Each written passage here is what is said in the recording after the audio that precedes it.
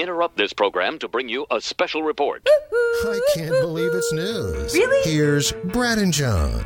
I remember back when I was in the crossing guard at Audubon Elementary.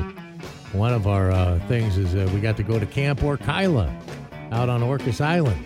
And I don't remember if we successfully had a panty raid or we planned to do it or something where we were going to like bust into the girls' cabin and steal all their stuff or something.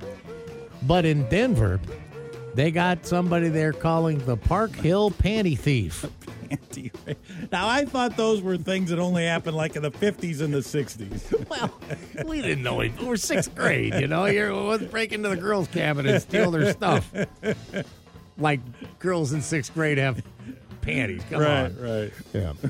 But there's a serious thing going on in Denver. The Park Hill Panty Thief. Police are searching for a possible suspect. One lady says, I felt like he was watching our house. He totally passed over everything you would think he would steal.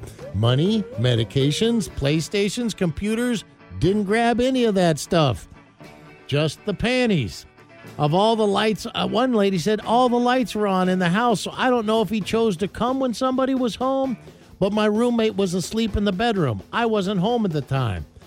The roommate was awakened, grabbed a knife, and went to approach the man. The guy shoved her into the wall. My roommate stabbed him twice, pretty shallow, but he had something in his mouth. It was a sexual toy, but it was in the case. I'm not sure if he knew what it was. He'd just been going through a box of things of that nature, she says.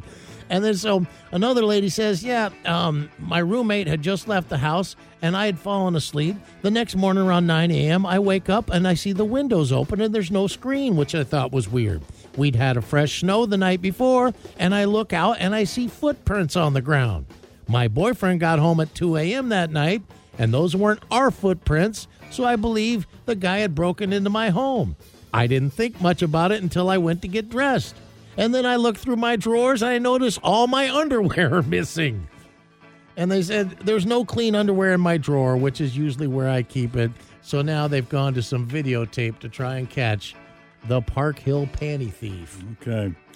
Well, I think John is not going to be, John the groomsman is probably not going to be invited to be a groomsman anymore. This happened in Virginia on Saturday. He probably assured himself of that in his circle of friends. John is being charged after getting drunk at the reception and shooting a guest. He was a little over-served and over-intoxicated Saturday night at 7:08. Boy, this wasn't even that late in the night. John was all jacked up. Start early. When the 911 call came in, when cops showed up, they found a guy who'd been shot in the leg. A little while later, they find our boy John the groomsman in a vehicle driving erratically. They pull him over. John, this was earlier in the night before he shot anybody. He was out in the parking lot of the reception doing donuts. I've heard of a shotgun wedding, but a revolver wedding? And finally, a couple out of New York State holds the record for the most Christmas lights on a residential property. They are up to 720,000 lights this year, but their neighbors have just had it. Tim and Grace Gay, they have this record. Back in 2012, they put up 346,000 lights and broke their own record in 2014 when they crossed 600,000 lights. And as we said, the house in LaGrangeville, New York, outside of Poughkeepsie, has now gotten up to 700,000 lights. And they said they do it all for a charity for raising money. And they said they've raised hundreds of thousands of dollars over the years. But now their neighbors are just flat sick of it. They said the lights are very bright.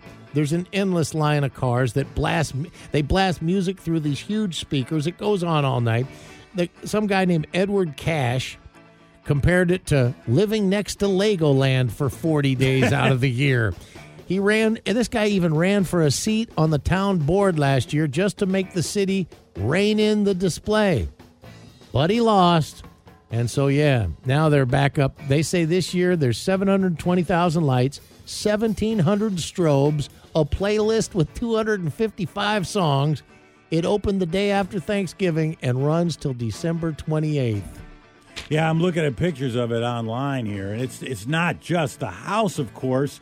It's everything on the property, all the trees and everything. Is that drone shot from above, it looks like? I'm on their Facebook page. Okay. You could, no doubt you can see this thing from outer space. It's crazy.